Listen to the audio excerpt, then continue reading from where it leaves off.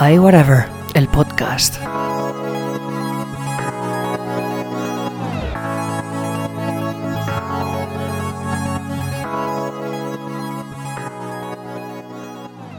Bienvenidos al episodio número 36 del podcast. Hoy es jueves 27 de enero del 2022. Y en el podcast de hoy vamos a hablar sobre el lanzamiento de iOS y iPadOS 15.3, de watchOS 8.4, macOS Monterey 12.2, tvOS 15.3 y HomePodOS 15.3. Y bueno, como dijimos en nuestro episodio anterior del podcast, el episodio 35, pues bueno, un lanzamiento inminente de todas estas nuevas versiones de software de todos los sistemas operativos de Apple, pues se iban a producir con toda probabilidad en esta semana en la que nos encontramos. Nuestra apuesta más firme estaba entre el lunes o el martes, pero al final, bueno, pues esta liberación de todo este software se ha producido el miércoles día 26, ayer mismo, misma fecha exacta en la que el año pasado Apple también liberaba nuevas versiones de sus sistemas operativos. Y vamos a empezar hablando de iOS y iPadOS 15.3 porque, bueno, 2 semanas después del lanzamiento de iOS y iPadOS 15.2.1, pues Apple ha hecho gala de su rectitud y de su maravillosa eficiencia, pues poniendo a disposición de todos los usuarios esta nueva versión. Si tienes un iPhone 13, verás que hay una actualización en el firmware del módem, en concreto a la versión 1.41.06, que esto, bueno, pues viene de alguna manera a ayudar y a mitigar esa conexión 5G, 4G, 3G, Wi-Fi y un poquito el trasiego de nosotros mismos por todas esas conexiones a la vez, sin necesidad de a lo mejor tener que recurrir al viejo truco de ir al modo avión y volver a desconectar el modo avión para que alguna de esas conexiones pues empiece a funcionar con normalidad. Esto parece que ya está solucionado y funciona, como os digo, a las mil maravillas. Otras versiones anteriores venían a mejorar esto, pero esta versión de una manera mucho más categórica viene a solucionar esto de una forma más que definitiva y os puedo asegurar que funciona francamente muy bien. Esta actualización también viene a solucionar ese fallo de visualización de la distribución del espacio de almacenamiento en los iPhone y en los iPad, aunque hay algunos usuarios que aún dicen que esto no está del todo solucionado. Es un poquito según a quien le preguntes, ¿no? Hay gente que lo tiene solucionado de hace tiempo y gente que todavía ve que las lecturas del espacio de almacenamiento en sus dispositivos pues no es la mejor del mundo y no es para nada correcta. Veremos a ver si con el hecho de que muchos usuarios empiecen a adoptar esta nueva versión del software de Apple, pues si esto de manera definitiva está corregido o no. Y bueno, Apple no menciona el fallo de la aplicación de Apple Music, que sabéis que hemos comentado aquí en alguna que otra ocasión y que hacía que el uso del procesador se disparase de forma incontrolada y bueno, pues esto hacía que se consumiese grandes cantidades de energía y bueno, pues la autonomía de la batería no era la que esperábamos, sobre todo si utilizábamos esta aplicación en concreto. Tampoco tenemos constancia de si esta nueva versión del software de Apple en iOS y en iPadOS, sobre todo para los iPhone 13, corrige un fallo por el que en estos mismos dispositivos, los iPhone 13, pues a veces las pantallas aparecían con un tinte de color rosáceo. Así es que bueno, pues estaremos un poquito pendientes a ver si también esta actualización corrige este fallo que algunos usuarios de los iPhone 13, como os comentamos, tenían. Y bueno, comentaros que últimamente Apple pues no es muy específico, que digamos, a la hora de decir en sus notas de lanzamiento de versión qué cosas se han corregido y qué cosas no, a no ser que sean cosas muy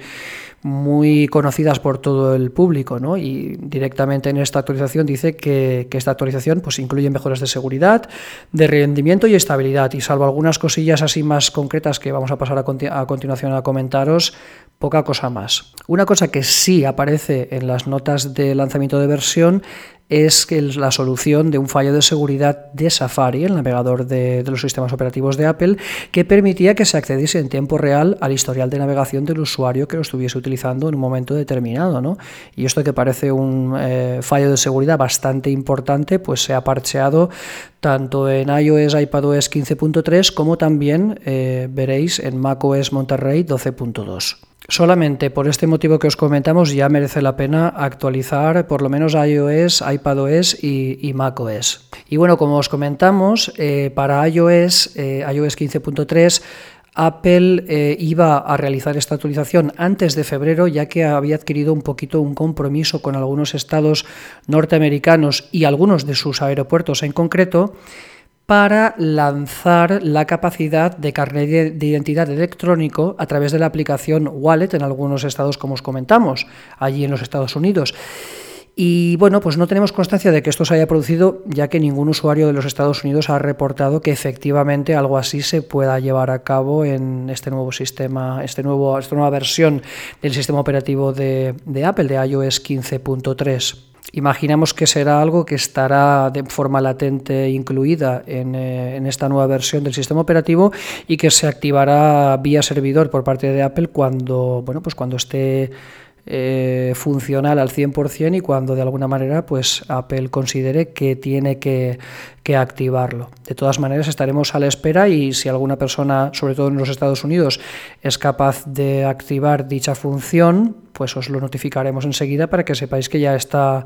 en funcionamiento, sobre todo para las personas que nos escucháis allí en los Estados Unidos. Y bueno, en cuanto al rendimiento en general, tanto en iOS como iPadOS 15.3, deciros que la apertura y cierre de aplicaciones es totalmente fenomenal, se produce de forma muy rápida y muy eficiente. La gestión de la memoria RAM verdaderamente parece que está muy bien optimizada un poquito en el viaje de una aplicación a otra y cómo estas están en segundo plano. El rendimiento de la interfaz es notablemente más estable y notablemente mucho más rápido, sobre todo yo lo he notado en mi iPhone 13, aunque también en el iPad Pro de 11 pulgadas del 2020 que también poseo. Y bueno, pues por ejemplo el rendimiento de la batería aún está por determinar. Han pasado escasas 24 horas desde que yo personalmente actualicé. Y bueno, normalmente necesitamos entre 2 o 3 días para saber si realmente se ha producido algún cambio o mejora, porque ya sabéis que en el momento que se hace la actualización, pues hay una serie de actividades en segundo plano en nuestro dispositivo que de alguna manera están consumiendo de manera más intensa el procesador de nuestro sistema, y bueno, pues esto no puede darnos en ningún momento una buena lectura, una lectura correcta de si efectivamente la batería tiene más autonomía o no. Así es que nada, pasados estos días posteriores a las actualizaciones pertinentes y en una nueva entrega del podcast haremos un seguimiento para ver si efectivamente pues todas estas actualizaciones han merecido la pena, si debéis hacerlo o no, que nosotros ya os decimos que sí, que debéis actualizar sí o sí, porque vienen mejoras muy importantes a nivel general. Y bueno, pues podemos llegar a comentaros en algún momento determinado si efectivamente pues se nota ese cambio en la autonomía de la batería o no. Bueno, y vamos ahora con watchOS 8.4 y es que bueno, esta nueva versión del sistema operativo de los relojes inteligentes de Apple llega un mes más tarde del lanzamiento de watchOS 8.3. Esta actualización corrige un fallo que no permitía que algunos cargadores de Apple Watch funcionasen de forma adecuada, sobre todo en usuarios del último Apple Watch, del último buque insignia de Apple, el Apple Watch Series 7. Creemos que hay muchos más fallos corregidos que Apple no nombra en sus notas de lanzamiento de versión y que seguramente se corrigen en esta nueva versión, del mismo modo que eso también sucede en versiones de iOS y iPadOS, en concreto estas últimas, la 15.3. Y al margen de esto que os acabamos de comentar específico de los Apple Watch Series 7, poco más hay que nombrar, salvo que hoy Apple ha añadido vía servidor una nueva esfera para el Apple Watch Series 4 o posterior denominada luces de unidad, que está inspirada en el afrofuturismo y cuyos colores rojo, negro y verde también están presentes en una nueva correa solo loop trenzada que está disponible también en el Apple Store y que va, digamos, a complementar ese aspecto maravilloso que trae esta esfera, pues con esta nueva correa que os comentamos. Apple, para hacerse de alguna manera partícipe y eco de esta tendencia, pues ha puesto a su disposición en su página web y para todos los usuarios de iPhone, iPad y Mac un fondo de pantalla con los colores de esta temática que os comentamos. Y bueno, comentaros que la navegación del sistema se nota mucho más fluida y, como hemos dicho en el apartado anterior de iOS y iPadOS, pues de momento lo que es el rendimiento de la batería aún está por determinar, ya que ha pasado un día escaso y normalmente, como os comentamos anteriormente, pues necesitamos esos 2 o 3 días de rigor para saber si realmente se ha producido algún cambio o mejora en la batería, ¿no? Naturalmente, desde aquí os aconsejamos que actualicéis, ya que estamos convencidos, como os hemos dicho anteriormente, de que al margen de lo que Apple diga o no diga que arregle en sus notas de esta versión, pues hay seguramente muchos errores y muchas cositas aquí y allá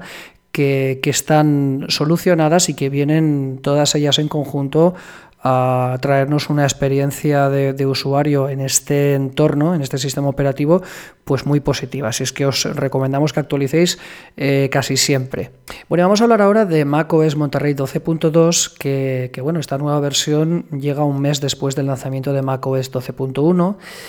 Apple también ha lanzado actualizaciones de seguridad para macOS Big Sur 11.6.3 y macOS Catalina vía una actualización de seguridad denominada 2022-001. Esta es una actualización que corrige muchos fallos en general, igual que las otras versiones de software de las que os estamos hablando aquí. A estas alturas del desarrollo de los sistemas operativos ya hay poquitas funcionalidades que liberar. Y bueno, pues solo por el hecho de que estas actualizaciones traigan estas correcciones menores de fallos a nivel general y sobre todo de seguridad, pues ya solo por eso merece la pena actualizar. Y bueno, sí que es verdad que para macOS Monterey, pues este año iba a traer una funcionalidad que sabéis que se denominaba control universal o Universal Control. Y bueno, hasta el momento esto no se ha activado en el sistema operativo y es una funcionalidad muy interesante que sabéis que nos permite viajar desde el Mac hasta el iPad y del iPad al Mac con una versatilidad asombrosa para hacer uso de este dispositivo como segundo monitor y al mismo tiempo pues podemos utilizar el teclado, ratón y tal y cual. Pero aún no tenemos notificación de que esta activación se haya producido y bueno, pues no debe tardar mucho más. Y bueno, para ser más concretos, esta actualización sí que trae una corrección de ese fallo de seguridad de Safari que también estaba presente en iOS y en iPadOS 15.2.1 y anteriores y que ahora pues estas nuevas versiones la han corregido, esta vulnerabilidad y bueno, pues ya os digo que solo por esto merece la pena actualizar a esta nueva versión. Hemos sabido también que la aplicación de música en macOS se ha reescrito por completo y que debe ser mucho más rápida en funcionamiento en general y cuando se hace alguna búsqueda sobre algún tema musical o cualquier otro particular, pues la navegación en este tipo de pestañas y en esta interfaz debe ser mucho más rápida y lo deberíais notar. El sistema parece más fluido en cuanto a navegación y rendimiento y bueno, salvo estas cosillas que os acabo de comentar, muy recomendable también actualizar y nada, y poner nuestro Mac a funcionar a las mil maravillas. En cuanto a tvOS 15.3, pues nada, es una actualización muy general que corrige algunos fallos y que de alguna manera pues optimiza el rendimiento y el desempeño del mismo sistema operativo en general. No hay más información al respecto. Yo en mi Apple TV HD lo noto, digamos, el funcionamiento bastante más fluido, pero nada más reseñable porque, ya os digo, no hay ninguna información más al respecto. Son todo, pues eso, correcciones menores de errores aquí y allá. Así es que también os recomendamos que actualicéis. Y para acabar, y en cuanto a HomePodOS 15.3, pues exactamente lo mismo que tvOS 15.3. Una actualización basada generalmente en correcciones de errores y bueno, como os digo, según Apple, esta actualización viene a corregir pequeños fallos que hay por aquí y por allá y que bueno, esa corrección ayuda a que el sistema sea más estable y el rendimiento sea más óptimo. Y en concreto en esta actualización Apple dice que bueno, que se añade soporte para el reconocimiento de voz por mediación de Siri, de hasta 6 usuarios en la India, con el idioma inglés, y también para Italia, con el idioma italiano. Y al margen de estas cosas que os acabamos de comentar,